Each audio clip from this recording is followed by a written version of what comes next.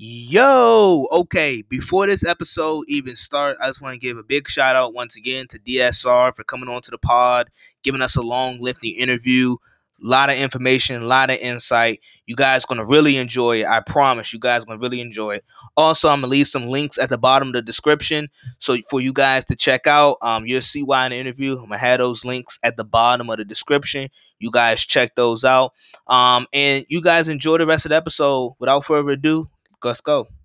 All right, everybody. So, as I already told you guys, I told you guys that I'm bringing on more guests throughout the time, especially since NFL season's over.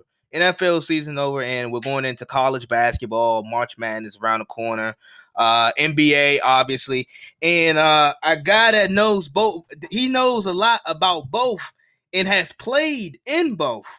I got my guy Devontae Smith Rivera, one of the best Georgetown players to ever play for Georgetown. Period. Hell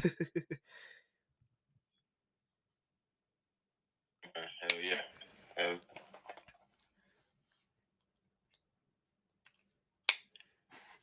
Can you hear me? Yeah, we can hear. Yeah. Yeah. Yes, sir. Yeah, I appreciate you having me, man, for sure.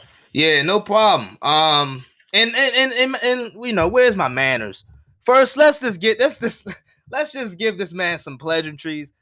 I mean, 3-time all Big East, Big East all freshman, top 5 in career points at Georgetown, all-time leader in three pointers made at Georgetown. So you guys already, so he's legit.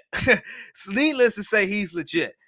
And so and just first off, before we get into like all the other stuff, like you know the NBA talking LeBron and all that good stuff. Just tell us like your journey and like your love for basketball. When did that all start? And your journey into like the player that you were and became. Like, just tell us all about that. Yeah, man. I shoot, growing up, I wasn't, too crazy like in the basketball. I'll be honest. Like I started probably roughly around like 7 or 8. One of my best friends and still my best friend to this day. His dad has seen me play at a little, league at one of our elementary schools, and he was just like, man, this dude's big. You know what I mean? Like, so he wanted to get me involved with the AAU team at the time, which, ironically, it was called the Indy Hoyas. And then I eventually ended up becoming a Hoya in real life. So, right. It's kind of crazy how, life it comes full circle. So that was kind of the start of that. I would say, like, I played a lot of AAU and stuff growing up. And then when I got in middle school, I would say like 6th or 7th grade, I started to realize, kind of like who I was becoming. And, I really didn't understand it at first, but, I started to see that I was able to do certain things. And, I was continuing to grow. I started to be able to dunk a little bit. I started to be able to shoot a little bit more. And I love the game so much. I learned a lot growing up. I know a lot of, young guys now, they don't watch it as much, but, that was all I pretty much had, So, I watched a lot of guys growing up. I was a big, obviously big on like LeBron in like 03. AI, who's a Georgetown guy.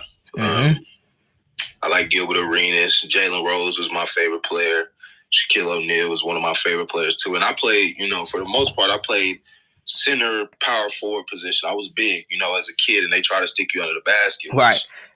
My parents were not a fan of that at all. But at the same time, I think it taught me to, be more aggressive as far as like my awareness on the court, how to defend better, how to rebound. So then when I do get rebounds, I'm able to push the ball. I'm able to do, other things without necessarily having it dictated by other teammates and stuff like that. So I think that started to develop my, how to make my game, I guess, a little bit more rounded. And so when I got into high school, I never really trained like that either. I started training really late. I would say some my sophomore year, but really my junior year was when I was like, yo, if you're going to be serious, then you really need to, get with somebody who understands the game. So I started to train a little bit more on my game. At the time, it was Ed Schilling. I would say was, one of my primary trainers who was the assistant at UCLA. Okay. and you know, he's a great guy. Loved him as a coach. Loved him as a trainer.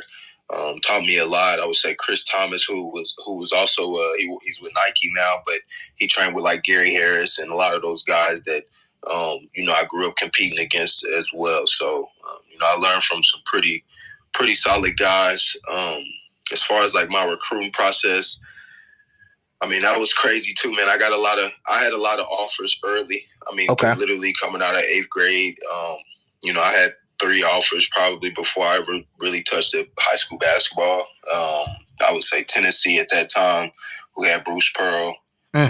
Indiana, who had who was that? Ralph Sampson, and then it became Tom Crean. Right. Purdue. Those were the 3 schools that offered me before I even really, I guess, kind of became, you know, somebody. So, but I ended up going to Georgetown. I was committed to Xavier twice, which is part of the journey as well, which a lot of people know that. And, you know, that was pretty rough for me too, because I love Xavier to death. I love the coaching staff, Chris Mack, Travis Steele. But, you know, Georgetown eventually prevailed, you know, just in that situation. I think my family was just a little bit more lenient on like the education and, you know, having that type of access and that type of network, you know, behind me. So, yeah, man, it all worked out how it was supposed to. And then, you know, obviously college was a great run. Professional career was great. You know, enjoyed being a professional and training and, you know, learning the game more. And yeah, man, it was great.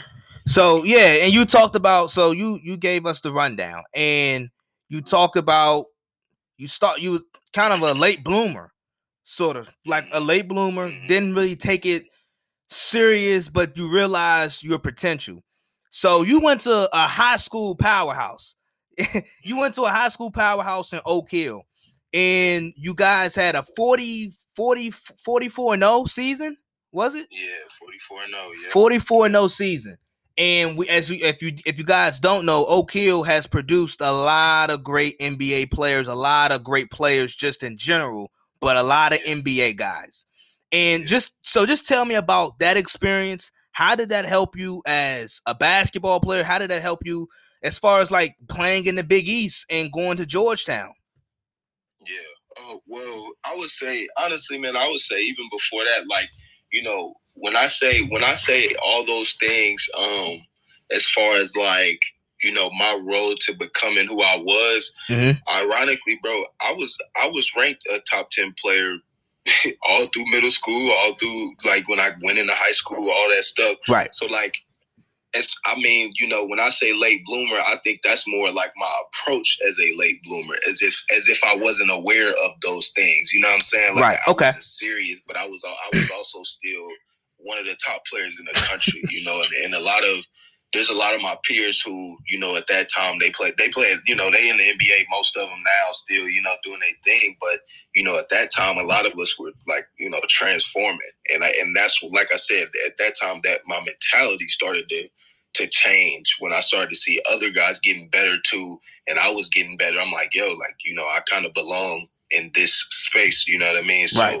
So, but to answer your question, as far as Oak Hill, I think Oak Hill just presented more challenges. I think Indiana's a great state of basketball, but, you know, from my perspective, and I say it humbly, you know, I started to get to the point where it was so routine, and I felt like I was further ahead of the competition.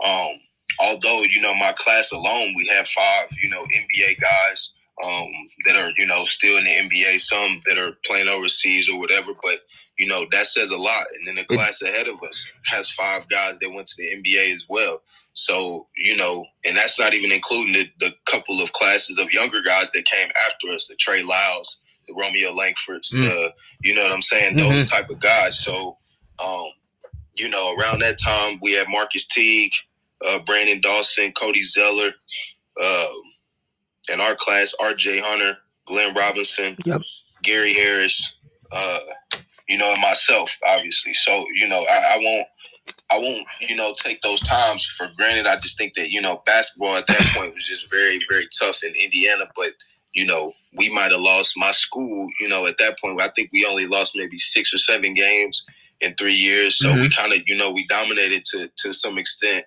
and became state champions. We always went to, semi-state and stuff like that. And, some things, I wasn't really comfortable with. I always kind of adjusted myself or adjusted my game based on, some of my teammates and the coach, and, just had a lot of little different things that, I wasn't really comfortable with. And they were things off the court and things, with our team. But I'm still grateful for that time because I think it taught me to, mature a little bit earlier. As far as Oak Hill, one of the greatest, choices I could have ever made. I think that team was just very cohesive. We were very like-minded. We shared the ball really well. And, somebody that plays kind of like, how I played at that time, Tyler Lewis, Jordan Adams, Damian Wilson, A.J. Hammonds, Jordan Tebbett. We just had a squad, man. Ike Arabu, who plays in the NBA, who played in the NBA as well, and he was like our 10th guy. You know what I'm saying? Right. So that speaks volumes to the type of talent that we had, and I love those guys to this day. I talk to them all the time. Darian Clark, who was our man, he's a tight end in the NFL now, and he plays for the Chicago Bears. So that tells you the type of raw athletes that we had.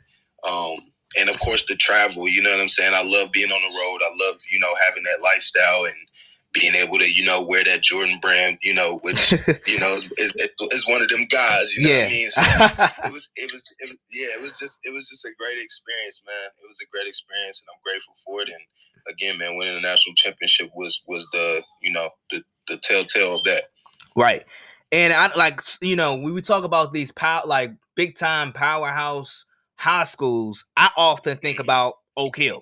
I think about Oak Hill because they, like you said, like your team, and not just your team, but teams prior, teams after, are so deep and full of talent. And you look back 5 years, 7 years, 10 years from now, you're like, that one in the NFL, that one was a great Georgetown player. This one is an NBA All-Star. It just shows you how deep those rosters are.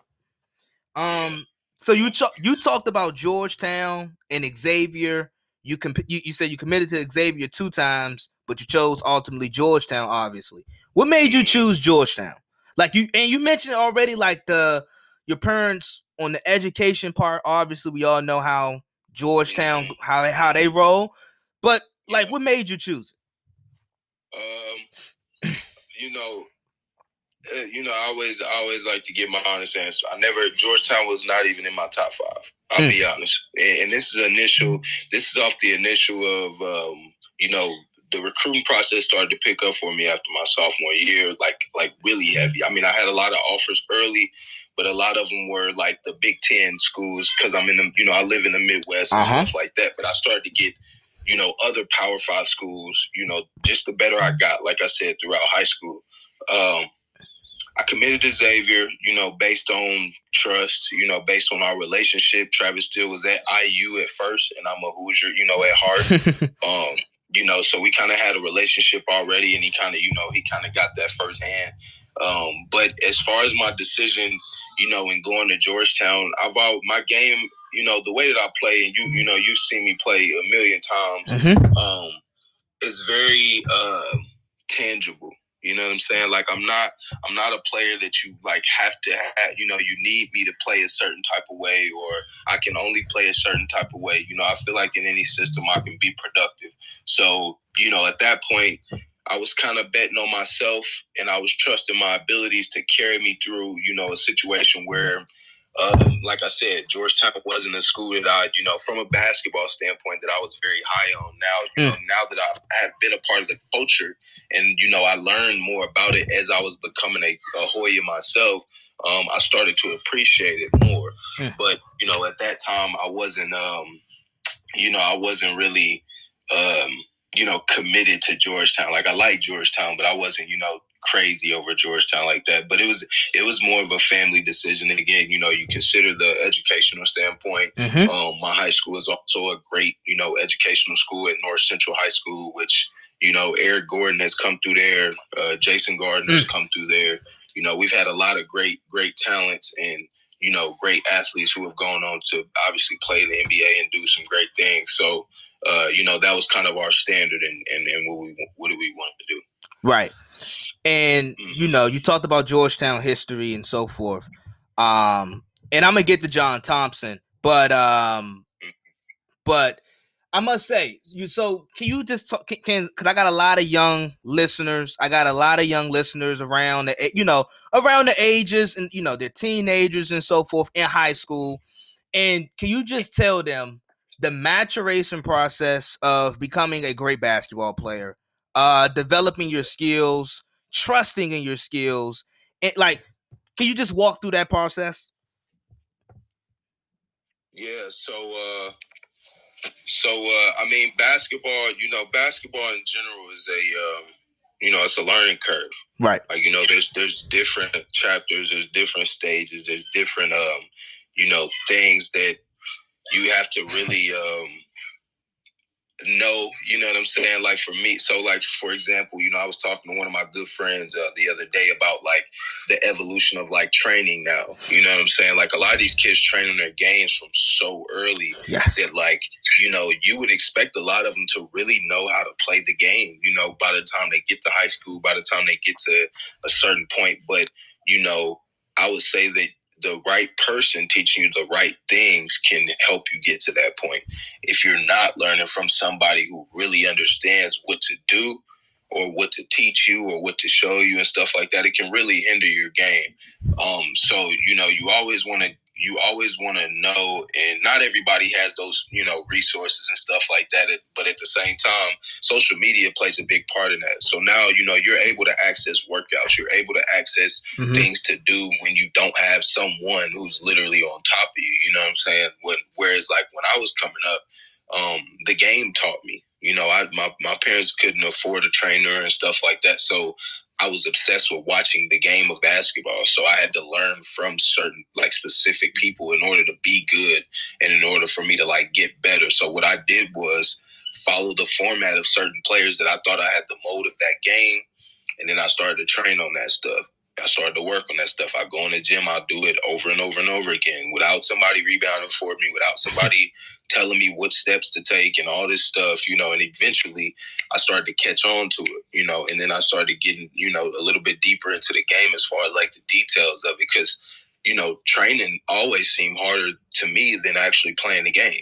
Right. You know, and it should be. It should be, because you work on something so much, you know, it's like doing the same thing over and over again. You get tired of it, but at the same time, the bigger picture in the grand scheme of that is that it makes the game easier for you. So, you know, one thing that I would tell anybody and everybody is that you really have to work on your craft in order for it to, you know, work in your favor. You know, I mean, there's millions of kids who want to be good at basketball. There's millions of kids who want to be the best, you know, to ever do it. But, you know, what's going to make you so much better than somebody? There's another athlete. There's another great shooter. There's another tall kid. There's another, you know, person may not be exactly you, but they have similarities or they have things that they could do, you know, that you may not acquire, whether it's God-given abilities, whether it's, you know, something that actual skill, you know, something like that. So, yeah, man, the game, it's like a relationship. If you love it, you know, you'll give it everything you got. If you don't, then it probably won't work out for you. Right. That's a good way to put it. So your freshman year at Georgetown, you were, like I said, you made all Big East all conference freshman team. So you were impactful automatically day one in your first year at Georgetown. A very stacked Georgetown team. I think like Otto Porter. And I think that was a team that won the Big East. So explain how. Which I thought I should have won that for sure. Rookie of the year.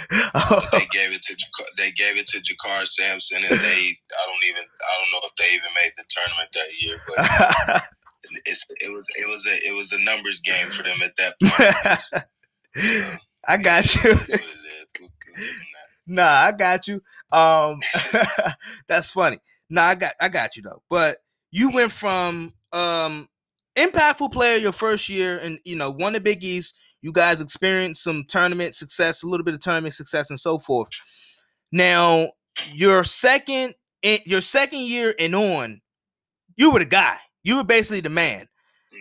You were basically the man. So explain who helped you to get to that process, or throughout that process of that transition of, being a young guy trying to learn the system into a guy who's a veteran. I'm gonna be the guy that's controlling the pace of the game and have the ball in my hands at crucial points. Yeah, I would say I was always prepared for it. I would say mentally, I was always prepared for it. I think who helped me, like in preparation for those moments, meaning like working on my game. I think Kevin Sutton, he came over from Montverde.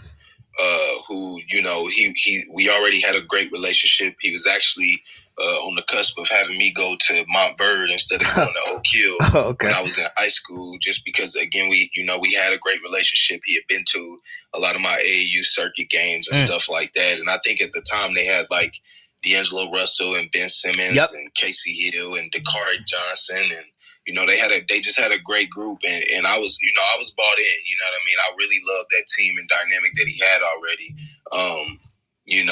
But we ended up going to Oak Hill or whatever. But he's one of those guys that really trusted my abilities. He sharpened my tools by giving me routine. I think, for me, like I said, I learned on the fly. So a lot of the things I worked on was on the fly. But, he kind of gave me like that professional routine. So something that I could do every day that I could get into to help me prepare for practice and prepare for games. So, when I would ever get in a situation, I would never not know what to do. I would say another person that helped me with that too, which he wasn't a part of the Georgetown staff, but Pat the Rock. Pat the Rock is a guy who, a lot of people know him from the tricks and the crazy stuff that he can do as far as his ball handling skills. But he's also somebody who's very intelligent, based on like his understanding of the game. And, I could really rely on him a lot of the time to come into the gym at 6 a.m. Whereas like, every staff member may not be available at 6 a.m. Not saying, that they never could or anything like that. But he was the guy who, religiously at 6 a.m., religiously at 5 a.m., religiously at midnight. If I needed, if I was just up, I would get in the gym. He would always make that trip. He would always make that move, you know what I'm saying? And we would get it done, you know what I'm saying? And for those moments, I got to give them credit in helping me, work on my approach to that stuff and helping me fine-tune my skills. Okay, cool. And like I said, you were coached by Little John Thompson, JT3, John Thompson III. But I'm sure I don't know, throughout your recruitment process and throughout your playing career, we all know about the late, great John Thompson, who passed this past year in 2020. What's your favorite moment, or what's something that stands out to you? It could be something that he said to you. What stood out about you? What stood out about John Thompson to you? Meaning the father, Big John? Big John, yes. Yeah.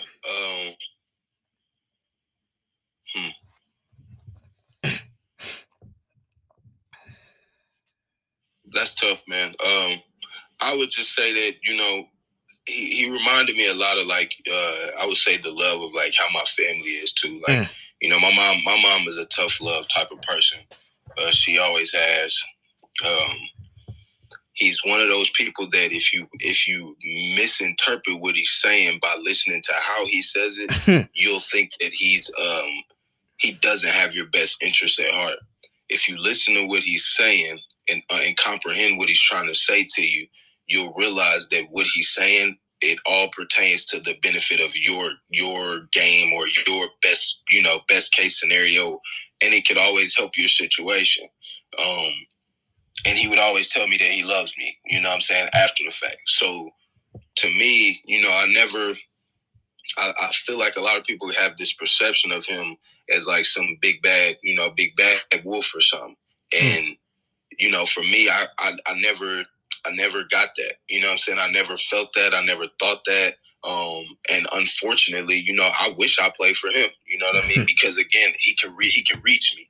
You know what I'm saying? Like in a way that was a little bit more of a push. You know what I'm saying? Whereas like I played for JT3, and there's nothing wrong with JT3. He just is more of a passive aggressive type of person, and you know, a lot of people don't respond to that the same way they would with somebody who is forceful. You know, and sometimes you need enforcement to really get you to understand how important something is. You know what I mean? And I would say he always told me that I was much better than what he saw at the moment. And you know, for that, I'm grateful because, you know, I kind of carry some of those lessons on and that confidence within everything that I do now.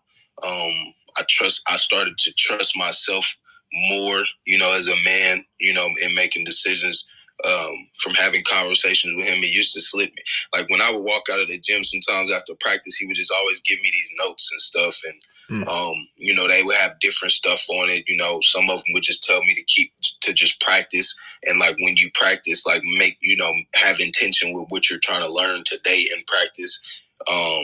You know, and just different things, man, just different things, you know, being a leader and just qualities that I feel like, you know, really you could carry them over into any part of your life, really, man. Okay, cool.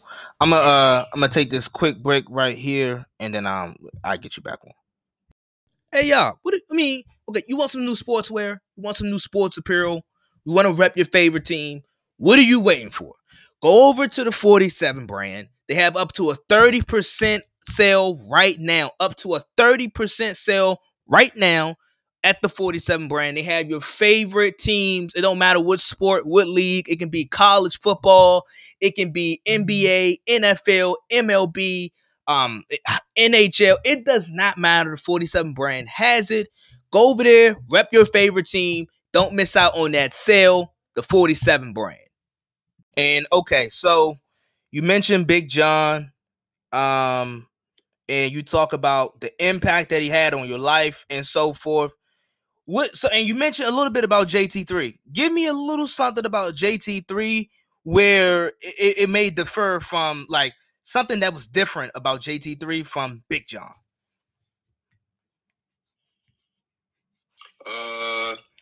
You said something different. Yeah, between, something. Big John and JT3. Yeah, how did JT3 impact you differently than like Big John did? Yeah, I would say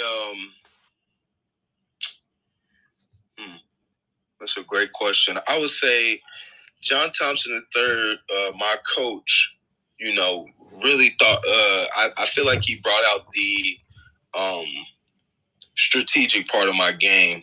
You know, really being somebody who can think the game and really see things kind of before they would happen. I mean, obviously, you know, we played in the Princeton offense, which to me was very methodical compared to, you know, how I would play if I wasn't, you know, if I didn't have so much structure, which is a good thing. But, you know, at times, like I said, I felt like it also kind of hindered like my abilities, you know, and what I could show that I could really do. I think that's why a lot of people probably looked at that situation and was like, yeah, why doesn't he just do that every time? You know, we had a lot of structure. You know, we had a lot of things that were like really tight and you never wanted to kind of get outside of that box. Whereas like you look at Big John, you know, and like I said, this is no, you know, pros or cons or anything that. It's just comparing the two. Right. You know, Big John, every guy that's went to the NBA for him, just, you know, if you watched them play it all of their main guys were clearly the guys, and they always were the ones making a lot of the plays for them when, you know, whenever. Yeah. You know, they kind of could play within themselves. And I think that comes from trust. You know, I think that comes from, you know, for one, also seeing those guys. You know, when I said Georgetown, you know, Georgetown recruited me in high school, but, you know, again, you know, respectfully, John Thompson III never really came to see me play basketball. Like, he never came to, like, my high school games or, like, AAU games and stuff like that. So, you know, he might not have really been aware of what I could do until I got there. You know what I'm saying? Right. So those are totally different perspectives. Whereas, Big John, like I said, as soon as I got there from day one, he was just like, I don't think there's nobody that can really guard you. So, I don't understand why you would pass the ball so much. And, that that type of energy, gives a player, the ultimate confidence in their abilities.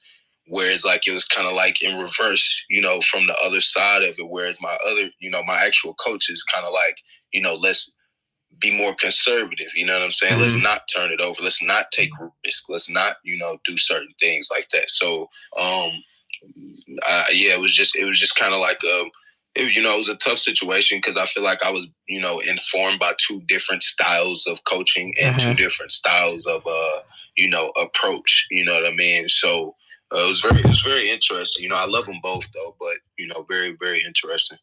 Yeah, like you said, there's no pros and cons to the situation. Like with both coaching styles, they both can benefit a player.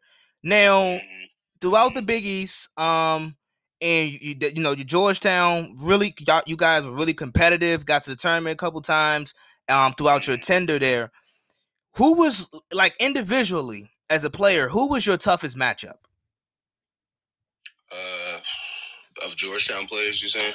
No, just players around the country that you might have played, or somebody in the Big East. That we played against.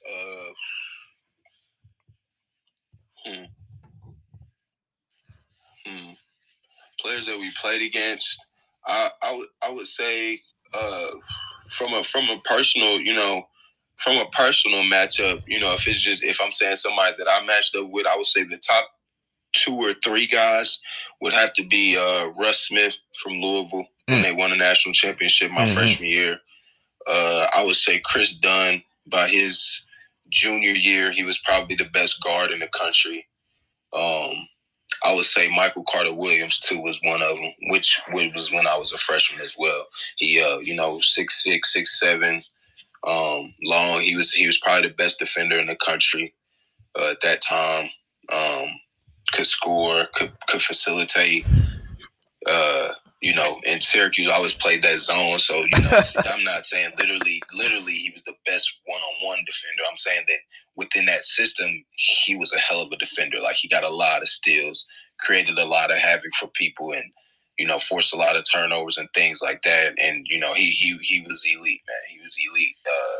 But I would say those 3 as far as, like, matchups, because those are all guards. But as far as, like, just players, meaning like including bigs, obviously, and including wings and stuff like that, I would say Doug McDermott was crazy, man. Doug McDermott, like, man, he would put on some shows, bro. Like, he could shoot, man. He could shoot. I remember watching him, he would play against like Villanova and stuff. And Villanova, had got hot around that time too. And I mean, he was hanging like 45 on them, man. And I'm like, damn, like that's impressive. That's impressive. Like, to do that to a top, 5 team in the country. And then, man, it was a lot of guys, bro. We played against, Duke when they had Brandon Ingram, and they had Grayson Allen, I think, was there still.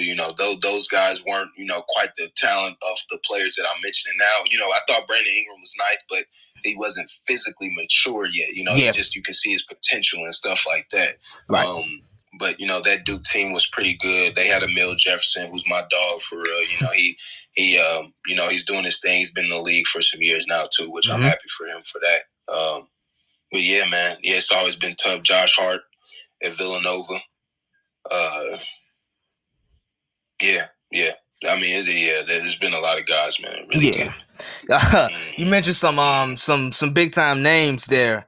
And Doug McDermott was crazy. He was ridiculous. He was ridiculous at Creighton. And you say all those names, and in college, he is, to me, by far the best player of all those players that I mentioned in college. As far as his resume and things that he accomplished and stuff like that. Yeah, his resume is second to none for sure. Yeah.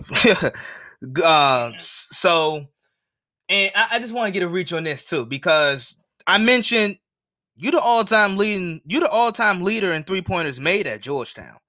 And it's not like you weren't too far away and removed from this type of basketball now. But could you imagine yourself in college today, where the way how the game is played, the floor is spread out, a lot more 3-pointers are put up. What, like, can you just, I mean, like I said, you weren't too far removed. Like, I mean, if you were born a little bit later, you would have been perfect. Yeah. That's the game, man. That's the game. Evolution, bro. Evolution. I'm a firm believer in that for sure. Evolution. It's just, timing is everything. Now, guys can shoot transition threes. They might not be the greatest shooter, but they shoot transition threes for, just cause now, and I think it's pretty cool, to see the game transition how it has. I would say also, Pat Ewing is the coach at Georgetown now. Mm-hmm. So that does play a big part of it because, he was a 15-year assistant in the NBA. Mm-hmm. He comes back to, help out college guys and stuff like that. Like, I look at Georgetown now and I'm just like, I might have been the all-time leading scorer and the all-time three-pointers made and the all-time, you know what I'm saying? Right. Just based on, like, opportunity, based on spacing, based on, just a lot of different variables. They come into account for that, you know what I mean? But again, that's just, like you said, it's just timing, It wasn't my time for me to be, in this space. So yeah, I feel you. And we're talking about college basketball, and I don't know how to. I always kind of flip flop between this. I'm somewhat just always in between. So these collegiate, well, more so college basketball players. We all know about the one and done, and the one and done. It ain't nothing new. What's your take on the one and done? Should dudes be able to come out of high school and just automatically go to the league? Do you like the G League? Like, just give me your feel on that. Like, how you feel about that? I think you should have the option to go straight to the league out of high school.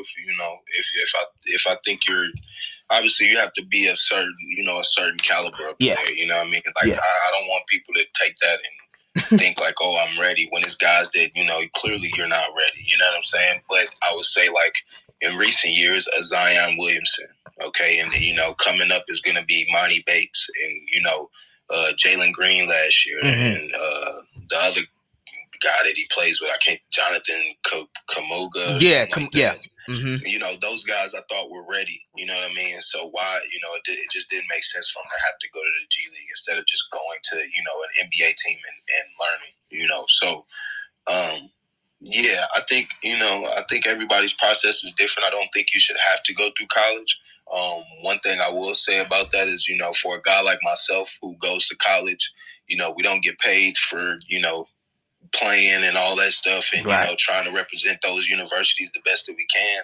Like, somebody like me, I would be, disinterested in, attending a university if I knew that they weren't reciprocating, taking care of, like, my family, how I'm giving myself to an institution, you know what I'm saying? Right. And I think that should be something that is compensated for, no matter what the circumstance is. But, I think it will start to get to that point because I think the pressure is starting to come. Last year, the top 5 or 6 guys all went to the G League. You know what I mean? So if that's going to be the case, I think now it puts the pressure on the NCAA to make some type of adjustments. It'll be interesting to see how it pans out. Yeah, it just seems, and like you said, anytime the top 5 high school players, the top 5% are choosing to go a different path other than college basketball, it watered down. It's a lot of great talent in college basketball, no doubt about it. Yeah. But it waters down college basketball. And I always have been a big fan of college basketball. I always have liked it. Grew up watching it, and I still do watch it. But a year like this, where I'm looking at the tournament and looking at the projected seeds, and if you were somebody from 2010 and I put you in 2021 and I say, look at the landscape of college basketball, no Duke, no North Carolina, no Kentucky, Kansas not gonna win the Big 12. When last time you haven't seen Kansas win the Big 12? So I think so. The Blue Bloods aren't looking like Blue Bloods. So I think college basketball, and it's turned into, I just want to see it in March. Yeah. So I mean, I completely agree with you. You know, I saw Kentucky play for the first time not too long ago, and I just was kind of like, yeah, I won't say disappointed, but I was kind of like in shock of like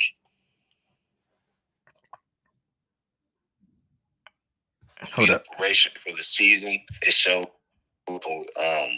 that time is needed. You know what I'm saying? Because they never, I don't think they ever really gained chemistry. They never really gained any type of like weight room, experience. They never gained any type of camaraderie to where, they actually learned each other and could actually build some momentum, in the direction that they want to go. Because, Calipari is a guy who, he's been there, done that. He's produced the best of the best. Yep. He's won with the system that he's ran for so long. Mm-hmm.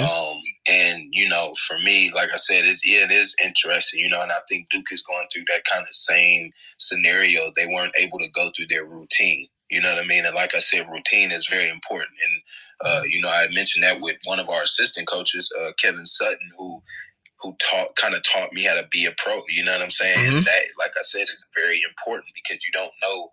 You think you know how to do so many things when you come out of high school, but like there's a certain type of approach you have to have, although you are skilled in God-given ability. You know what I mean? Right. So, this year I think is very interesting. I think if you look back in like 2010. Guys like Brandon Jennings kind of started that trend. You know what I'm saying? Yeah. Like when you say guys who said, "Nah, I'm just gonna go overseas." We look at LaMelo Ball and say like, he was the first, or his situation was unique and all that stuff. Yeah, it was. But to me, Brandon Jennings was one of the first guys to do that because Brandon Jennings went from he's from Cali, but he goes to Oak Hill. Then he goes overseas. Then he goes top 10 pick in the draft. You know what I'm saying? Like there's not to say that, and I'm not saying that LaMelo Ball is like, his route wasn't unique, but I'm saying that there's guys who have also, taken those type of turns and just kind of like, you knew that they was going to be destined for the NBA regardless. You know what I mean? And I think now it's just more of a media around it, and they cover it. So now you can see, what's really going on. And for college basketball to miss somebody like LaMelo Ball, what does that say? You know what I mean? What does that say? Yeah. Just because, and I think honestly, because the kid was just too big of a market himself. He was a brand before, he would ever touch campus. So, I think his dad did the right thing as far as like, teaching him to be a pro early, creating a fan base around him, building a brand around him. If you wanted to throw the big baller brand on him, that's the one I would have bet on. Lonzo Ball is a phenomenal player too, but LaMelo Ball would have carried that totem, that toll, and I think they would have done a lot better from a branding standpoint had they went through the sun. Yeah, I mean, and I'm glad you mentioned LaMelo and LeVar and how he basically prepped him, because so many people, and still to this day, they bash LeVar on how he handled that whole thing, but I liked it. I completely liked it, and for him to build the brand and his brand be as big as a Duke, or like to have 1 million followers, like this type of stuff matters. And I think the NCAA, they just have to do a better job all around in how they look at certain things through a certain lens, and they got to get out of this this nostalgic standpoint, and adjust with the times. So I think what they do is, and I say this, lightly. What they do is institutions, they want these kids who come from, backgrounds that, aren't really doing too well, right? So Calipari kind of spoke on why he does the one and done treatment. And if you know anything about why he does the one and done, you know that he gets guys whose families are pretty much poor. These guys are freak athletes, very abnormal, very, freak-like. And he takes them and puts them in situations where they can provide for their families. if every institution, took that type of approach, and the kids and the athletes that they want to get, and literally had it made up in their mind that, yeah, when this kid comes here, I'm going to do everything in my power to get him to a point where he can take care of his family, there would be no complaint about going to college basketball. The reason why is because there would be families who would be compensated for their kids coming there, for their kids bringing money to the institution, for their kids selling jerseys and things like that. I can tell you firsthand, I've seen a lot of people with a number 4 jersey. Not my name was not on one of them. You know what I'm saying? But they bought them. You know what I'm saying? So for me, I wasn't compensated for that. I didn't get no money from that. I didn't receive anything, for going there, for having fans, or for bringing people to games and, stuff like that. Like, which is very important because, even Otto Porter at the time, Otto Porter had DC on lock. You know what I mean? And I tell people this all the time. I said, the difference at that time and the reason why we were so, appreciated was because, the Wizards weren't doing that well. Yeah. The Capitals were okay, but they weren't, you can't, hockey is not a big, and I'm being honest, I love hockey. I love, all sports that, any type of competitive sport, but they weren't a big enough brand, that, even as a college athlete, we were a lot bigger and we just had a lot more notoriety, you know what I'm saying? Especially with us being a top 5 team in the country at that time. So, anywhere we go, walk around to, go shop, anything. People are taking pictures, people buying jerseys, people sending us stuff through the mail. And, me and Otto, we both come from, kind of similar like areas. For one, he's from St. Louis area, and I'm from Indianapolis, both Midwest kids. Both deal with the same type of structure and stuff like that. So we kind of already knew what was going on, and our relationship was kind of, it was tight. So we spent a lot of time together and developing that brand and, connecting with people, but, we weren't compensated from that. You know what I'm saying? His compensation came from when he got to the league, obviously, and what I did after college as well. So, they're going to have some things that they're going to have to structure a little bit differently to keep these guys coming to college for sure. Right. And you mentioned jerseys, your jersey number, but wasn't compensated. And I just think about the Fab Five at Michigan, and they were cultural icons, not a single dime. And then we all know what happens after the But so so we talked about Georgetown and all this good stuff, and just tell me about your music, because you enter into a new lane. Your music career. I know you got a couple projects out, couple singles out. I'm gonna leave the links to those so y'all can go download and stream those. Tell me what led you to the music? I would say, man, I always was very interested in it. I mean, a lot of people have a playlist before their games, right? And for me, my playlist was never the same.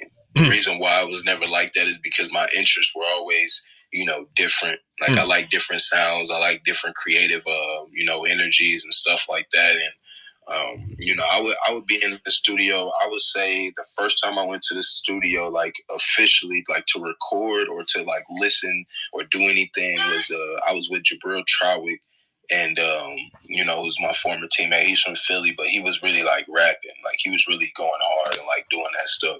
And me at the time, I'm just man. We didn't lose him. Hold up, he's still here. We having some technical difficulty. Okay, there you go. Go ahead. All good? Yeah, you good. Cool. So, I was just saying how, my former teammate, Jabril Trawick, that was my first time in the studio, and just hearing him record and some of the things that he was doing, it kind of inspired me to, do it, because I was always a creative writer.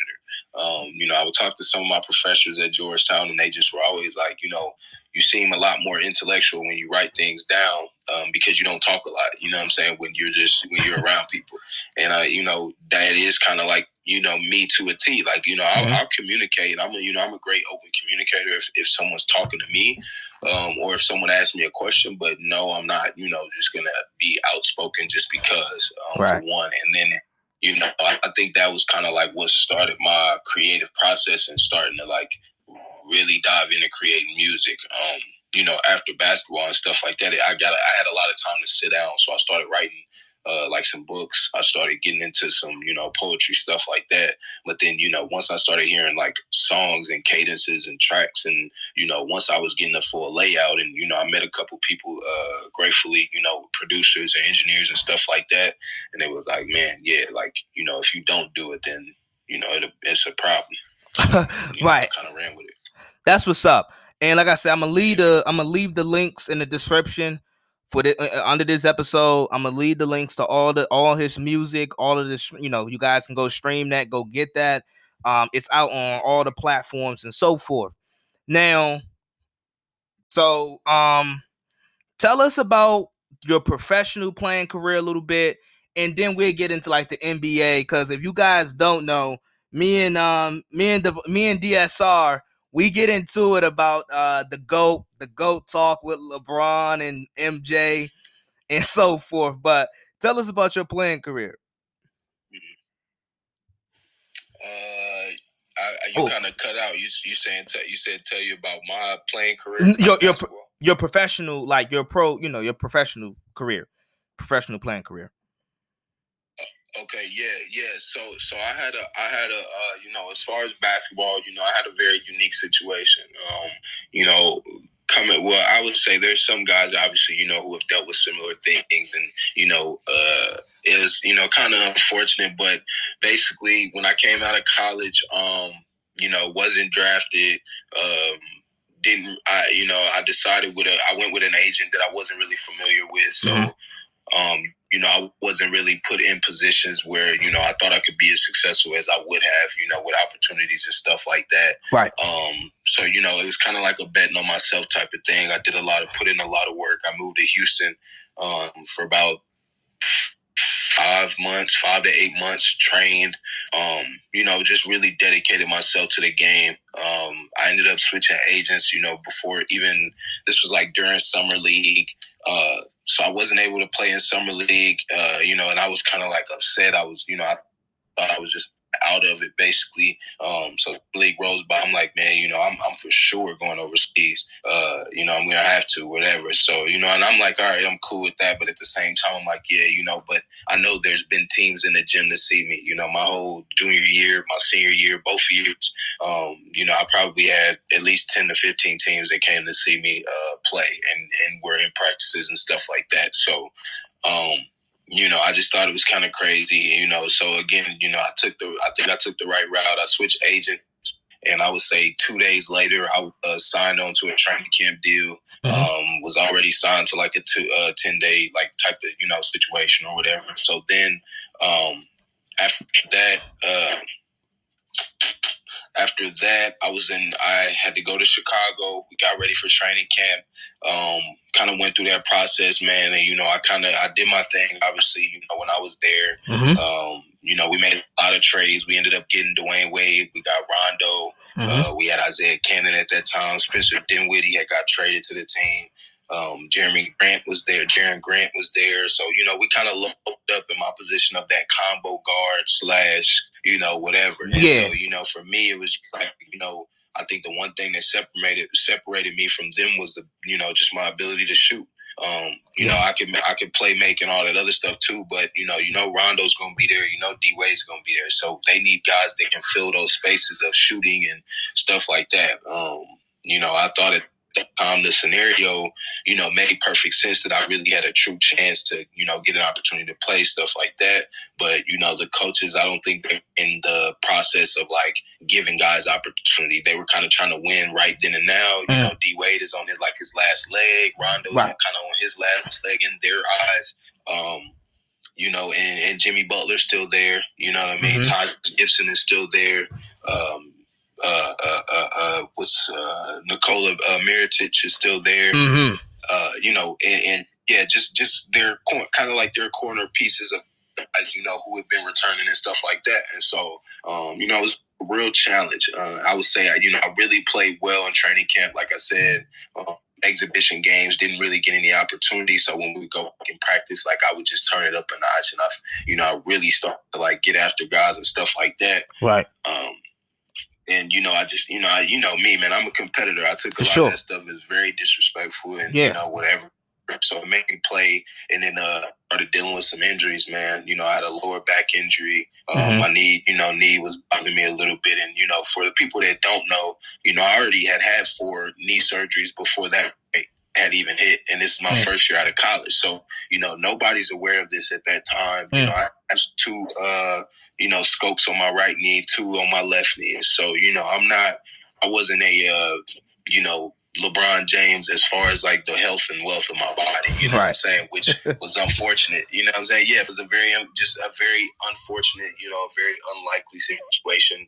I don't wish that type of stuff on anybody, you know what I mean? Because your body is kind of like that is your tool, you know what I mean? In order to be successful in a game like that. And so, that stuff just kind of trickled on, man, and it kind of prolonged, and my body just kind of wore into it. So, I played, like I said, I was in training camp, had a little stint or whatever in Chicago. Went to the G League, played a few games in the G League. Still trying to recover and recuperate with my body and like fully get healthy, which I felt like we didn't take enough time to get healthy. I think it was more of a push to get back out there, and I'm just like that wasn't responsible with what my body needed at the time. Right. So put me in a lot of bad situations.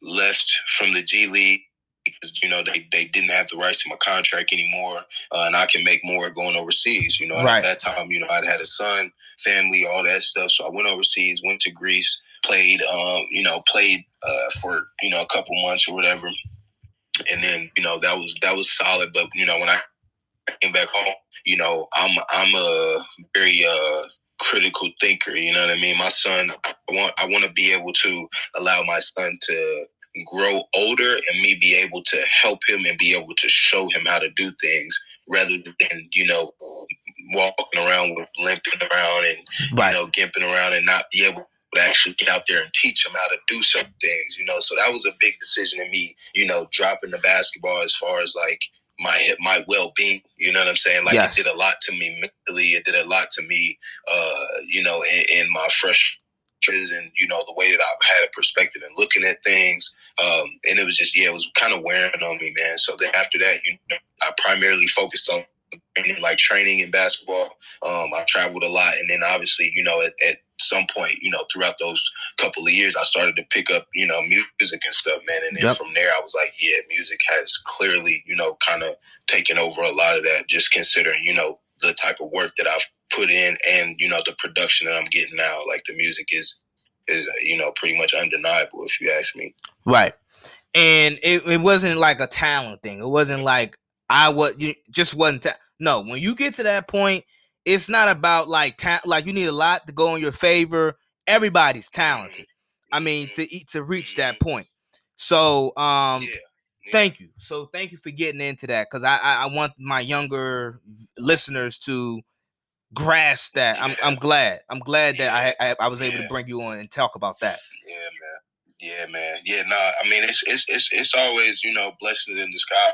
That's how I look at it. I mean, for that, I'm grateful. Like, I never question my ability. You know what I mean? Like, even now, there's people who have known me for my whole life or watched me play and stuff like that, always feel the urge to challenge me and stuff like that. But, my tools don't go anywhere. You know what I'm saying? God has blessed me with an ability. You know what I mean? So anytime I need to step out there and show somebody what I can do, I still can. You know what I mean? It's not 82 games. You know what I mean? Right. That's the only, you know what I mean? That's the only difference Like, yeah, if I go play a game today, I'll be perfectly fine. It's just, you know, in 82 games or is a long season.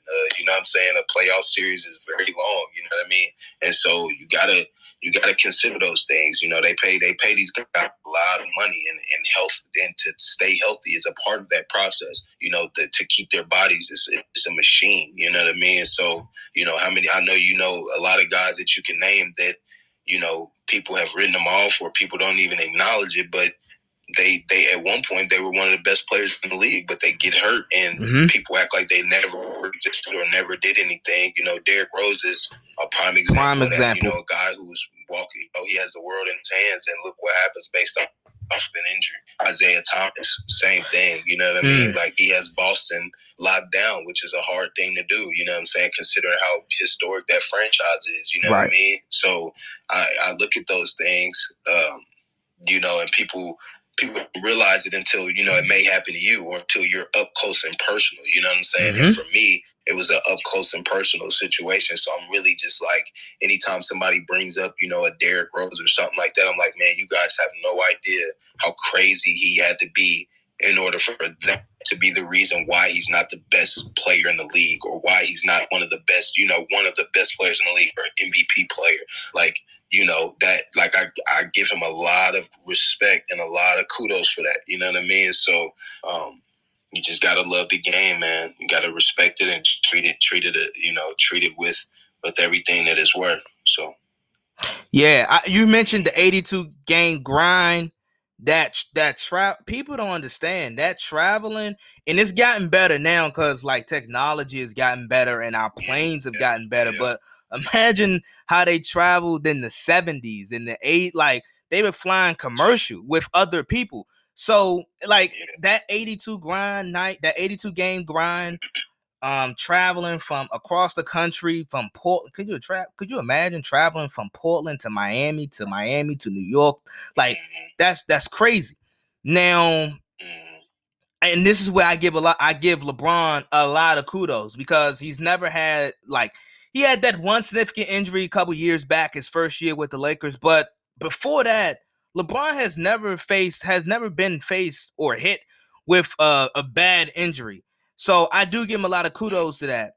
But speaking of your man LeBron, and I don't know why people think I hate LeBron. I love LeBron. LeBron's my favorite player. But I tell DSR this all the time. Michael Jordan is the GOAT. And there's no ifs, ands, or buts about it. Now, I do think his ink is not.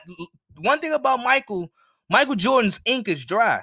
LeBron still have years, and he still has a lot to, well, not a lot to do, but he still can do things to change my mind. Now, I know DSR gonna give y'all the runaround of why LeBron is the GOAT.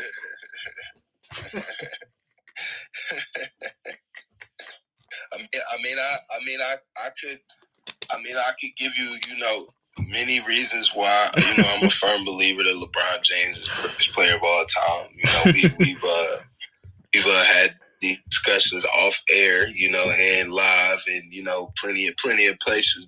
You know, for me, I think Michael Jordan elevated the game. You know, he took it to a place that nobody had been able to take it at that point. I think LeBron, the second coming of taking the game to a place where I don't think the game will be ever as rich as it has been since LeBron's been in the league. I do think there's some new faces, some young guys that have potential to, you know, really uphold the, you know, the standard or the look of the NBA and stuff like that. But, you know, it's hard to say who's the next, you know, LeBron caliber, or, you know, the dominant player of that, you know, that stature. You know, Michael Jordan, and then you look at, you know, Kobe Bryant, and then you look at, you know, but I don't see anyone who you can mold them or they can be like LeBron James. I haven't seen it. I think, you know, people try to use Ben Simmons, but to me, Ben Simmons' offensive package is just not quite, you know, what LeBron James has to offer. I think his playmaking ability is good, but not as good as LeBron James. I would say there's other great guys that are unique like that, though. Steph Curry is a guy who, there won't be another one of those. I would say at that level, there'd be other guys who are good, and have that similar type of style, meaning, a Trae Young to an extent, guys like that. But, even Trae Young to me is not quite the game changer of a Steph Curry, not off the ball as much. You can't really play a system around him. He has to dominate the ball mostly, which is a good thing. It's a great thing, because he's a good decision maker. He can he can score. He can do a lot of things. But I just think Steph Curry, like I said, evolved the game to that point. Kevin Durant, changed the game as well. There's more guys, I would say, more like a Kevin Durant than there are, of a LeBron James or something like that, So, yeah, man, I'm interested to see where the game goes. But, yeah, LeBron James to me is just, kind of like the hybrid that you probably won't see that for some time. Yeah, I mean, I'm not mad at that. I think, and you're right. You're totally right. I don't think you can replicate LeBron, 6'8", 260, freakish athlete. And I must give LeBron this. And by the way, I don't think he's the GOAT, but I think he's the second greatest player of all time. So just but I do give LeBron this. The way how he's been able to change and adapt his game as the game has changed, because he came into the league in 2003. 2003, 2021, two different eras, two different eras. And the way how he adjusted his game from being, he still is, but being a dominant force inside, not particularly being a great 3-point shooter, but then once the game changed, Steph, and everybody wanted to shoot these threes, and Mike D'Antoni 7 seconds or less, and the way how he uses these point guards. I do think LeBron, I give him a lot of props, because for him to adapt his game from being a dominant force inside and driving the basketball, he's also now becoming a pretty good 3-point shooter. A pretty good 3-point shooter, and his mechanics have gotten better over the years. Now, now, LeBron James, he's not the greatest player of all time. I think it's Michael Jordan. Michael Jordan, I tell DSR this all the time. Michael Jordan had no flaws in this game, no flaws, and I find it interesting what is no flaw? he ball handling, shooting, defense, no absolute flaws in his game. He can do everything. If you need him to do it, he can do everything. And LeBron can too. But LeBron, the mid-range J is a bit shaky historically. It's a bit shaky. Shaky win though. He struggles to hit that pull-up mid-range jump shot, and then I would say the free throw shooting. The free throw shooting it's he's always been like a high 60s into the 70s. Jordan was always in the 80s as far as free throw shooting. So, like I said, no flaws in Michael Jordan's game. And I always tell DSR this all the time. I tell him this. Michael Jordan, when he started winning, when you gave him an all-star caliber teammate, nobody else could win. Now, for whatever reason, LeBron, he's been dominant, but Steph Curry got 3 rings. Kawhi Leonard got 2 rings. Tim Duncan got a couple chips. And, these guys are getting fat like cats on LeBron's clock, on his time. That just wasn't happening with Michael. Hakeem had to wait till Michael go play baseball. Right. So when you say that, I always look at and what you said, none of your statements were false. But I always look at the caliber of the competition. Like Jordan to me, Jordan to me had never played a Golden State Warriors with a Kevin Durant on top of already having a team that is clearly one of the best in the league. I don't think he's ever played a team, that was as well of a franchise as the San Antonio Spurs over the year. I don't think, I would debate or I would argue, maybe Utah at the time, but Utah, I don't think that team is nearly as I would just say they weren't as rounded as the San Antonio Spurs. You had their main guys, but they didn't have anything, after the main guys, whereas San Antonio had 1 through, just about 10, if you ask me. So, I would say the only other series that I could say that, LeBron, I thought kind of fumbled, the bag was the Dallas Mavericks series. And even with Dallas also had a Hall of Famer. They also had 2 other Hall of Famers. They also had a lot more depth as far as experience and guys who really know how to play. Miami they were put together but no experience. Even on that team, Dwayne Wade, they had Dwayne Wade and Chris Bosh, but not, Dwayne Wade won, with Shaquille O'Neal before, so he had experience. But other than that year of winning the championship with Shaq, they weren't really making the playoffs, consistently and winning. Chris Bosh had never won. So, it's kind of just, like I said, it's just a new look. Now, you fast forward to the Lakers after LeBron gets injured that first year, but then you see him with makeup of a team of guys who similar situation, but, guys who still have no experience, just super talented, and, a little bit more fitting. Is the same scenario, you know what I mean? But then you get a guy like Rondo. To me, Rondo on the Lakers was how Jason Kidd was for the Dallas Mavericks.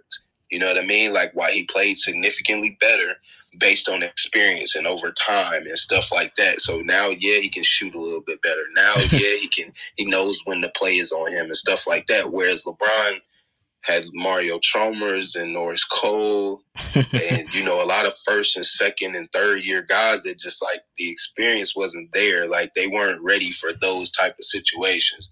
So, but again, LeBron didn't take over, you know what I'm saying? LeBron didn't do nothing that, altered that. Like, he was, he considerably as the greatest in my eyes, he should have carried them over that hump. But I won't let that one defining moment be the telltale of, how great he was, because, if you have to nitpick, if you have to break down things that they both did, you know what I'm saying, or didn't do there or in their careers, Jordan got swept by, teams that considerably had nobody that nobody really remembers, to be honest with you. You know what I'm saying? Like, and that right there to me have to hold some type of weight. He if he's going to be the greatest of all time, you can't get swept. I mean, ever. Not at least not until not before the finals. If you lose in the finals to a team that's significantly better than yours, I mean, that's just what it is. That's just what it is. LeBron. Anytime LeBron has lost in the finals, I mean, it's considerably, like, heavily favored on the other team's side. And I mean, if you're a basketball guy who watches basketball, you would know that. You would know when he's gonna win most of the time, and you would know when it's like, all right, there's no chance. He would have to pull off. I mean, the most. I mean, just ridiculous performance that has ever been seen to win. You know what I'm saying? Just to win, like a couple games, maybe not even win the series, just a couple games. In which he has done that before. But also, numbers. You can't play 10. You can't play 10 against 5 at the highest level and think you're gonna win. It's just not realistic, man. It's not realistic. Okay, and you mentioned you love to mention Michael Jordan's competition level, and I always tell you the reason why people like, oh my God, Michael Jordan, who was he playing against? Yeah, he made them look like that. He made them look like just wasn't on the same level. Did you hear what Lou Williams said about that? Dropping LeBron in 70 in the 80s or in 7 whatever? Like, he would have 15 rings. Oh, like, I mean, and that's just and I think that's like I mean, imagine Bill Russell having like like guard skills and real skills behind his game. That's the type of dominance LeBron would have had because, like I said, Jordan was the first. You know, we have this conversation. Jordan was just the first. Drop Kobe in '84 and let Kobe play from there. He would have been the first. You're saying drop LeBron in '84 and let him play from there. He would have been the first. That works both ways because I heard what KG said. KG said the players from 20 years ago wouldn't have been able to play in this era due to the pace and how the game is played with 3-point shooting being such a big part of the game. Yeah. No, but hold up. Okay, but I'm looking at a guy like this. I look at a guy like Michael Jordan. If I could drop Michael Jordan in today's game, and you give him the time where it's the nutrition is on his side. I got the same medicine. I get the same skills. I get the same training, and I add a 3-point. And I mean, come on. If we're that's what I'm saying. Also gotta, okay, so no hand check. LeBron, you would have to push LeBron's career back about 10 years. So LeBron would have to come in 2013 or 2015 or something like that. So now LeBron comes in shooting threes. Like LeBron comes in as a shooter more so. Like how he shoots now, you're saying that he's adjusting his game now. He would have already had adopted that jump shot. So therefore, now we're talking about LeBron with this shooting above 40%. We're talking about LeBron downhill as the greatest player downhill in transition. No doubt. That's no doubt. Now it's a different game. It's a different game. We might average 35 on accident. Not that we're gonna gun 35. 30. Michael Jordan would average 40 because he averaged 30. He averaged 30 in the 80s and 90s. He would average 40. These guys are far more athletic now, bro. Far more athletic, far more no hand check, far more advanced as far as their intuition in the game. If you have bad breath, they'll call a foul. Yeah, but also he's not the only person that has that type of like movement body. Like his body is the only one that functions like that. Nowadays, you have athletes like that everywhere. Of course. Did you just see? For example, you just see R.J. Hampton the other day throw down that dunk. Yeah. Mm-hmm. Okay. What about? And these are guys that I'm not saying they're the best in the league. I'm just talking about the athletic ability. Yeah. So now you consider somebody like back then. Jordan could go up against somebody like, for example, Kawhi Leonard, who at that time back then would have been like Clyde Drexler. Okay, Clyde Drexler wasn't coming back at Michael Jordan, though. Whereas today, Michael Jordan would have had to guard Kawhi Leonard. Then he'd have to guard Paul George. Then he'd have to guard Kevin Durant. Then he'd have to guard LeBron. Then he'd have to guard, who else? I mean, James Harden. Then he'd have to guard Steph Curry. Then he'd have to guard Klay Thompson. Then he'd have to guard Kobe. Then he'd have to guard. Like, it's a whole different ball game because now you can't take some plays off. Like, guarding Byron Russell is not like a challenge. Oh, my God. Okay. For example, John Starks. John Starks in today's NBA is like almost like and I say this with all due respect to him because at that time he was a great player. Don't get me wrong, but John Starks, as far as his skills and his size in today's game, he would not be probably a top 20 shooting guard, bro. I'm just being honest with you. He's not better than guys. He's not better than Brad Beal. He's not better than a Devin Booker. He's not better than a Drew Holiday. He's not better than these guys. Some of these guys are in the middle of the pack. Donovan Mitchell, they're in the middle of the pack. They're not the best of the best. Chris Middleton, they're not the best of the best, but they are guys who are elite skilled players. They shoot the ball ridiculously well. They're bigger in size and ability and athleticism and all that stuff. But they're softer. 6'2" shooting guard. But they're softer. I mean, I would think Jordan would have his way with somebody like that. Yeah, but first of all, those guys are softer.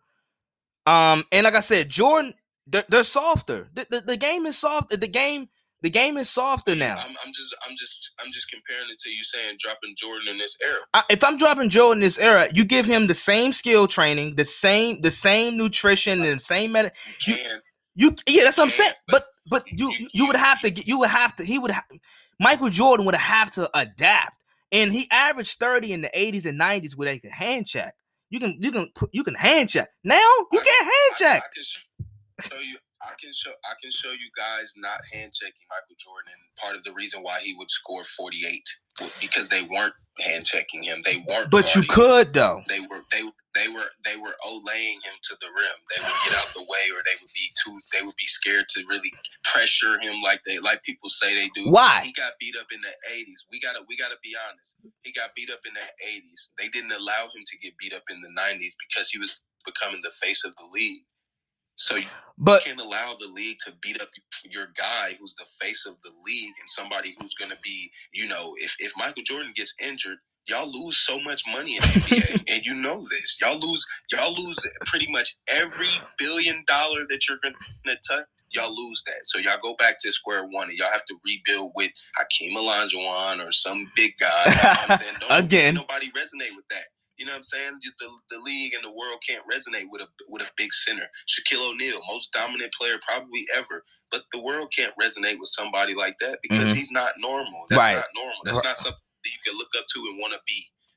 Like, what I mean? Yeah. Steph Curry. To me, Steph Curry has had the Michael Jordan, LeBron James, Kobe Bryant impact. The reason why he's had that impact is because he's so relatable. He's the little guy who can always get it done, regardless of how big somebody is, regardless of how tough somebody might be. But, people will say, like, at one point he was considered the best in the world. And if you know anything, he's not. But at the same time, he resonated with so many people that it allowed him to, to be in that space and to change the game. Like, he's on that level of, LeBron just in his physical, specimen, Kobe Bryant, you know what I'm saying? Somebody who had the killer mentality, stuff like that. Guys who just, everybody knows who that is because he changed everything about the sport. You know what I mean? Steph Curry changed the sport. Now it's guys shooting threes that really are not shooters. You know what I mean? If they played back then, they wouldn't be shooting half the shots they taking right now. But because the NBA is a certain type of way, they take them.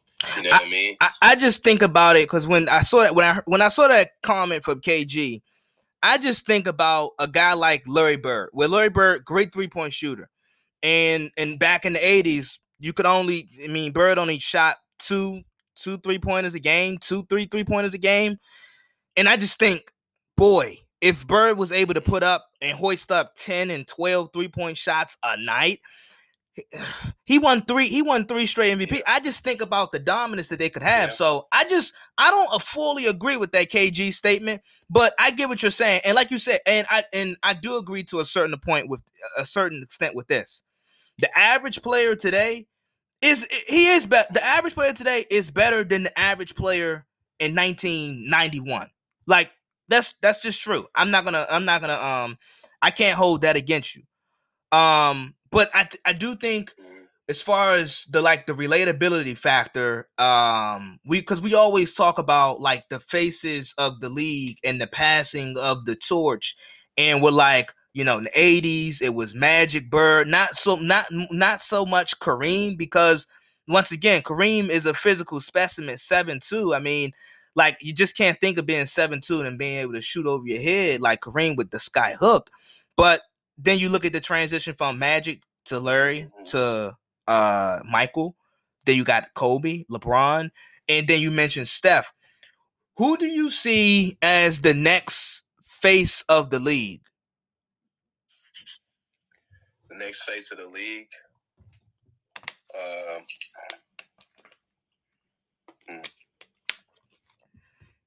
That's a great question. Or is the person even in the league?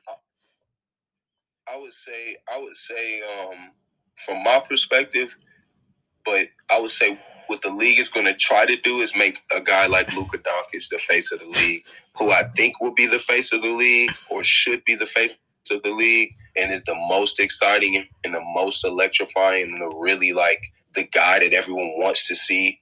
Ja Morant. Got to go with Ja Morant. I think his market is the one thing that will hold him back because he is in Memphis. But if he goes to a Los Angeles, if he goes to a Boston, if he goes to a one of those markets, I think he could easily be the face of the league. I think it's hard because he is crazy tatted up. He kind of got that AI vibe to him. Yeah. And again, you can't let a hood dude be the face of the NBA. You know what I'm saying? It's hard to do that. and not to say, because like I said, for me, he will. I think he will very much so be the best point guard in the league. I would give him a couple years, him a few years. You know what I'm saying? Like he has that ability because of his shot making ability. He can get by anybody.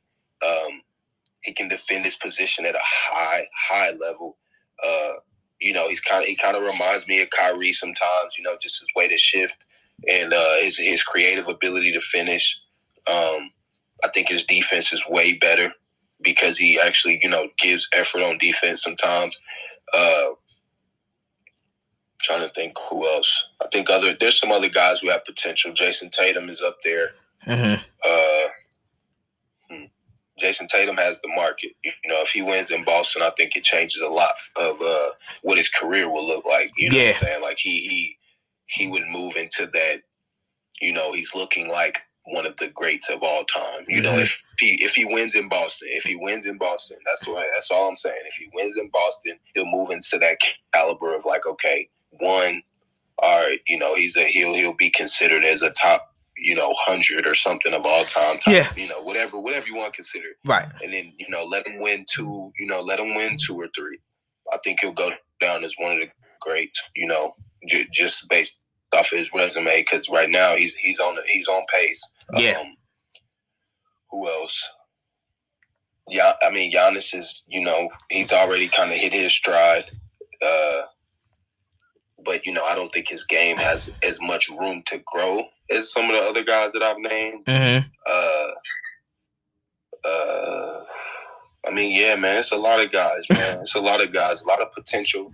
There's a lot of guys who, I think could, it could be somebody that I'm missing, obviously, that might take a, crazy leap and turn into, one of the best players in the league or something. You just don't really see it coming right now. But, right. I think Caris LeVert has a chance to be really, really, really good. I think Caris LeVert can be really, really, really good. I think he can be one of the best players in the league. He can play. Yeah. He can play. Yeah, with it. Yeah, and consider, having his team, you know what I mean? When he really gets on Indiana where he's going to have the ball, he's going to be the primary decision maker, stuff like that. Yeah, I think Caris LeVert can be a guy who his numbers will show and, his abilities will match it because he's a hell of a defender too. And, he can make some shots. He's an intelligent player. Yeah, man. Yeah, it's a lot of guys. It's a lot of guys. Embiid, I think, could have, I think he could have taken over years ago. But he's doing it now, though. That's the thing. He's doing it now. He's doing it now. Mm-hmm. He's taking that step now, and I will give him that. He's taking that step now. You're right. He is dominated and been very consistent at dominating right now. But we knew it. Like, but we knew it. Me and you both knew he could do this. We knew. Yeah, we knew. This is true. We knew. And I think what we were doing was we were expecting, 2 years ago for this stride right here to happen at that moment where it's like, okay, let's just allow it to happen whenever it happens. You know what I'm saying? So I think what we do is have that expectation, kind of like a Brandon Ingram situation. Brandon Ingram in LA, we were like, oh, okay, in 2 years, in 3 years, and whatever. And it took, 4, for him to really get to the point where he's averaging 25 a game and he's looking like, okay, he can score kind of whenever he wants to type of deal. And, he got his first All-Star, when he was traded. So I think, everybody just has to run their course differently. We looked at Brandon Ingram, how we see Jason Tatum now. You know what I'm saying? Jason Tatum in year 2 or 3 was like, okay, yeah, he's legit. He's about ready. You know what I'm saying? Right. So, everybody's deal is a little bit different, man. Everybody's, time comes at a different place. I think, and this is off of obviously, face of the league at this point. But, the guys that I named before were guys who I think could really be at the top, the top of the food chain, I would say, in their position, their, as players or whatever. But I think there's some guys who just, aren't on teams that necessarily give them the opportunity to show what they can really do. You know what I'm saying? As a number one option or as a number, whatever. I would say, Jaylen Brown has been picking up a little bit. Jaylen Brown, I thought, is a guy who could have a team where he is a number one or a number 2. I think, man, who was I just about to say? Oh, Kyle Kuzma. Now, the reason, and I know a lot of people were probably like, man, he been tripping, blah, blah, blah. Yeah. But I'm not looking at him tripping. I'm looking at his situation. They're in a win-now situation. Kyle Kuzma is not ready for a win-now situation. Kyle Kuzma needs to be free. He needs to be able to play and make mistakes. He needs to keep gaining his confidence by playing so much. Just like, any player that comes in that's supposed to be a franchise changing player. You know what I mean? Yeah, he wasn't a lottery pick, but he was a first-round draft pick. He was the guy that the Lakers decided to keep out of all the number 1, number 2 picks that they had. So, that pressure, I'm sure, has mounted on him pretty intense. You know what I'm saying? And then you get a guy like LeBron, like, you have no choice. You have no choice. So, you know what I'm saying? Like, the fact that he doesn't play well, like, it doesn't really surprise me because, like, he got hot early and the expectation was for him to stay that hot. Right. And it's he was supposed to be the third guy. Like that, you know what I'm saying? You know, when AD and LeBron, like, he's supposed to be the third guy, you know? Yeah, basically. And that's tough to do, you know what I'm saying? Because now you got LeBron looking at you like, yo, either you better turn this shit up or your ass is going to get out of here too. You know what I mean? To be honest, that's what's going to happen. Right. You better turn it up or you got to get out of here too. We're going to get somebody else. So, I think him going to a team like Atlanta or like a young team that's like on the up and up, you know what I'm saying? Like, I think he could, or even like a Sacramento, like teams like that where he would have opportunity to just go out and be Kyle Kuzma. You know what I'm saying? And it's not going to kill you if they lose. It's not going to kill you if they win. But I think that develops him and molds him into a player that starts to think about, okay, like, yeah, we're not winning, but like, I'm learning like what's effective. I'm learning what's going to work and I'm not forcing stuff. You know what I'm saying? So then when he goes to a winning situation, now he can average 20 and it's going to be a legit, okay, he's getting it done for this winning team. Right. Like I said, it was just a tough situation for him. I thought Brandon Ingram may have handled it a little bit better because Brandon Ingram had already had that experience. You know what I mean? He had already been there for a few years. And I thought, like I said, Kuzma just hit that stride kind of early. And like I said, people were expecting way too much, from him. And I'm like, yeah, well, he's not really on the scouting report. So, of course, he's going to kill. You know what I'm saying? Like, nobody really knows what he does. And, like, you might see flashes and stuff, but you're not like, Kyle Kuzma's going to come in here and do this. You know what I mean? So then once he got on the scouting report, now it's a little bit different. It's a thinking man's game. It's not just going out there and just, whatever. Like, let me just shoot this shot. Let me just shoot this shot. And that's kind of how he plays. You could tell it's the maturity in his game. He has to mature.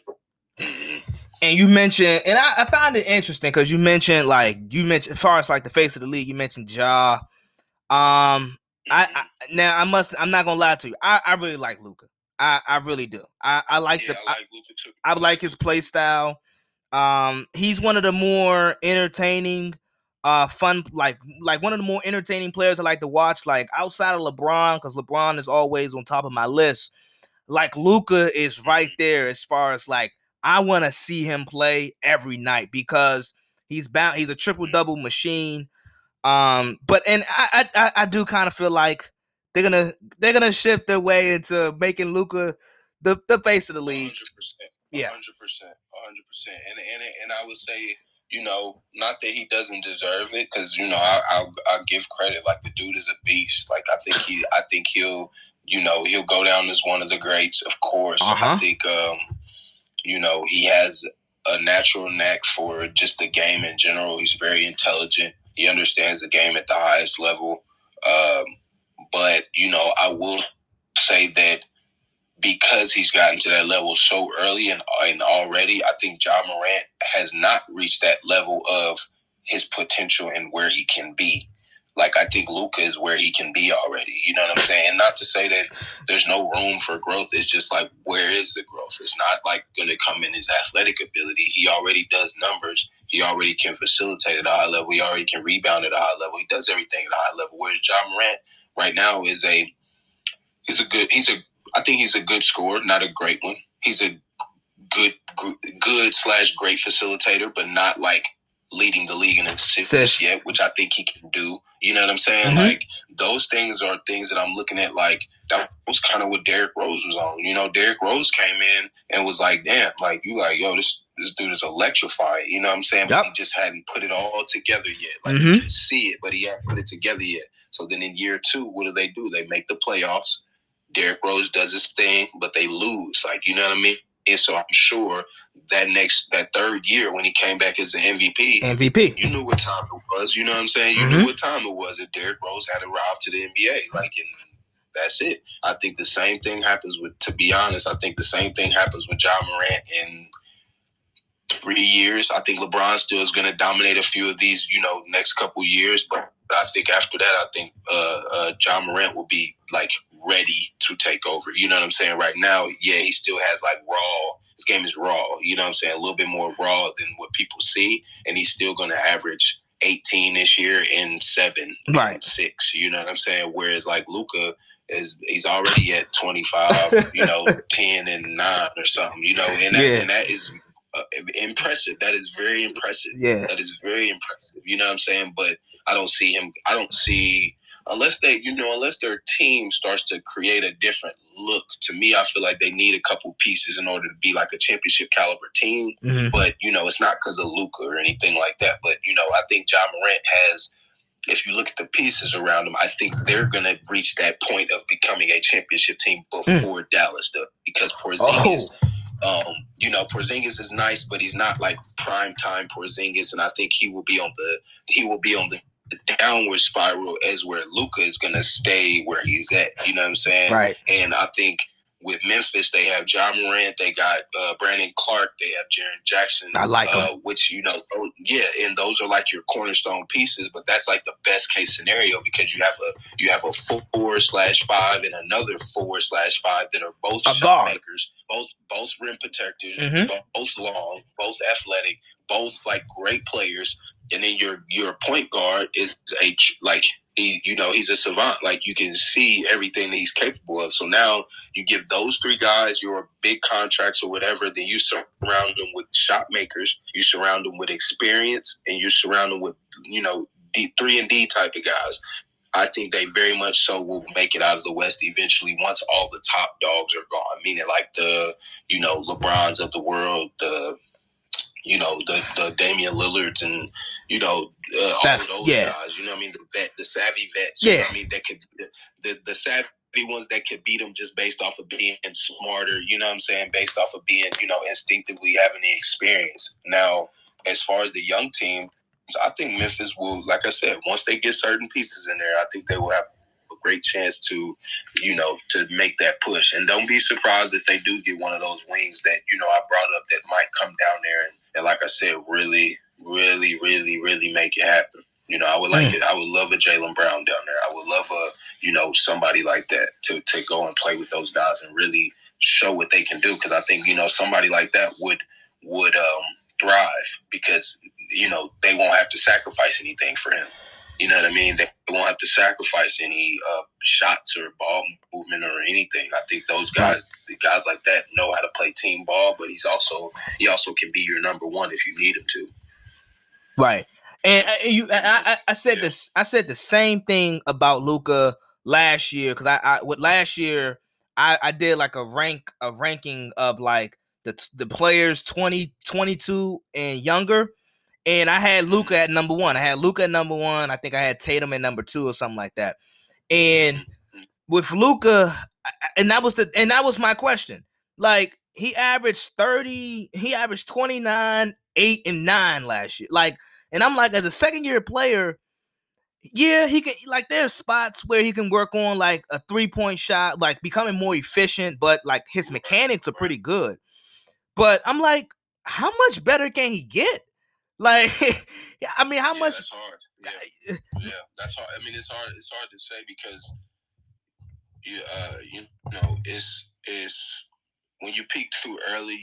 That can always be a bad thing. Like honestly, there's no upside to peaking too early. You know what I mean? Like you can only go downwards. Like you can't go any higher. You know what I'm saying? Right. The best thing that he could do probably moving forward is maybe win an MVP, but it's about timing. The NBA is about timing. You know what I mean? Like, so his best seasons could come right now. But as his seasons go on, there's other guys who could get to that point of where they could become MVP caliber. They could become blah blah blah. You know what I'm saying? It's the next best thing. Just like, you know, we talk about guys not getting MVPs.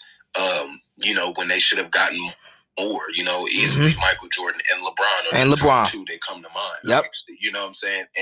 And between those two guys, you know, you say, man, he should have had this, and look at the guys that got the MVPs over them. Look at the guys who were getting them. Yeah, because those guys, you know, not that they popped up out of nowhere, but they had a great year. They had a great, you know, run or whatever. And so it was a great story. When I say that, I say that to say, you know, a guy like a Ja Morant, like I said, has the opportunity to do that moving forward. Whereas Luka right now is giving you probably some of his best, like, stat-wise in basketball. So, you know, for him to win an MVP, his stats would have to be better than what they are right now, and their team would have to win significantly more than what they're winning right now. Right. So those two are like, those are uphill battles, you know what I'm saying? Because, like, he's already averaging 20, like you said, 27, 28, whatever, 10 assists, 10 rebounds or whatever. And, like, yeah, okay, so you're damn near averaging a triple-double, but you're a fifth seed already, and you're already considered, you know, one of the best players in the league.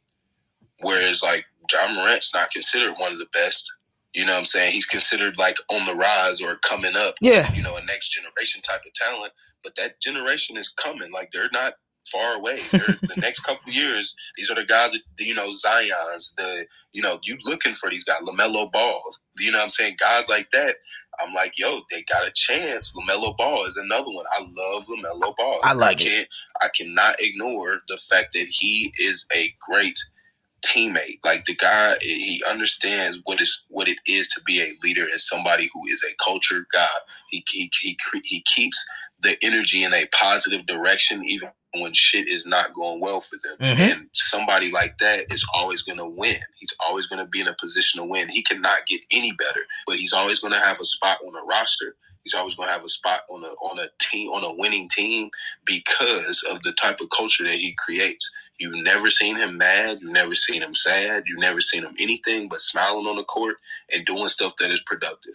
And you watch him make these plays for people that are not players, they're not effective if he's not there. You know, PJ Washington, Miles Bridges, guys like that. It's like they're looking so much better because he's there. It's like the Chris Paul effect when he went to LA with Blake Griffin and DeAndre Jordan. Yeah, DeAndre Jordan. All those guys, like, before Chris Paul went out there, they had some highlights, but when Chris Paul got there, he was orchestrating. It was Lob City. A lot better than what they were. Right. Yeah, they looked a lot better than what they were. DeAndre Jordan, after Chris Paul left, went back to normal. Blake Griffin was still nice, but he didn't have no moves, and, you know, he wasn't like a get it done himself type of guy, and you started to see it. So they weren't Lob City no more. They weren't, you know, this show that you needed to see. They weren't must-see TV. So, you know, it's some young guys, man, that I think, you know, have opportunity to really take it to that level. For sure. So I don't want to hold you much longer. I thank you for coming on. You gave us a lot. I know a lot of people are going to enjoy this. And, like, any last words you want to put out there? Any final thoughts or anything? Man, I just appreciate whoever tuned in, man. Again, you know, Zay's gonna leave the links to the music, man, that I've been putting out and stuff like that, man, which, you know, I'm heavy on now. And, you know, I'd appreciate anybody who supports. You know, anybody that loves basketball. Obviously, you know that basketball is what I do. I breathe it. I love it. I'm grateful for it, you know. And, yeah, man, I appreciate just, you know, having the opportunity to be on your podcast, man, for sure. For sure. It was, I greatly appreciate it, for real, for you to come on and give some knowledge and give the people, you know, a little bit of what you did and what you're doing now, and some of that basketball knowledge. But thank you for coming on, bro. Yes, sir. Yes, sir. I appreciate you, brother. You already know. Yep, for sure. Yep. So thank you guys for tuning in. DSR, Devontae Smith-Rivera, one of the better dudes I know that you know, within the pro sport, within professional basketball and college basketball. Like you heard it from himself. Gives you he gives me a lot of basketball knowledge, he gives me a lot of basketball knowledge and a lot of basketball toolage. So once again, I just thank him for coming on. I hope you guys enjoyed this episode. Once again, I'm going to leave the links in the description to to DSR's music, all of his projects. I'm gonna leave the link right. It should be right below in the description. So I hope you guys enjoyed this episode. Always, you guys already know. Two choices, one decision. And thank you guys for tuning in. Peace, deuces, adios.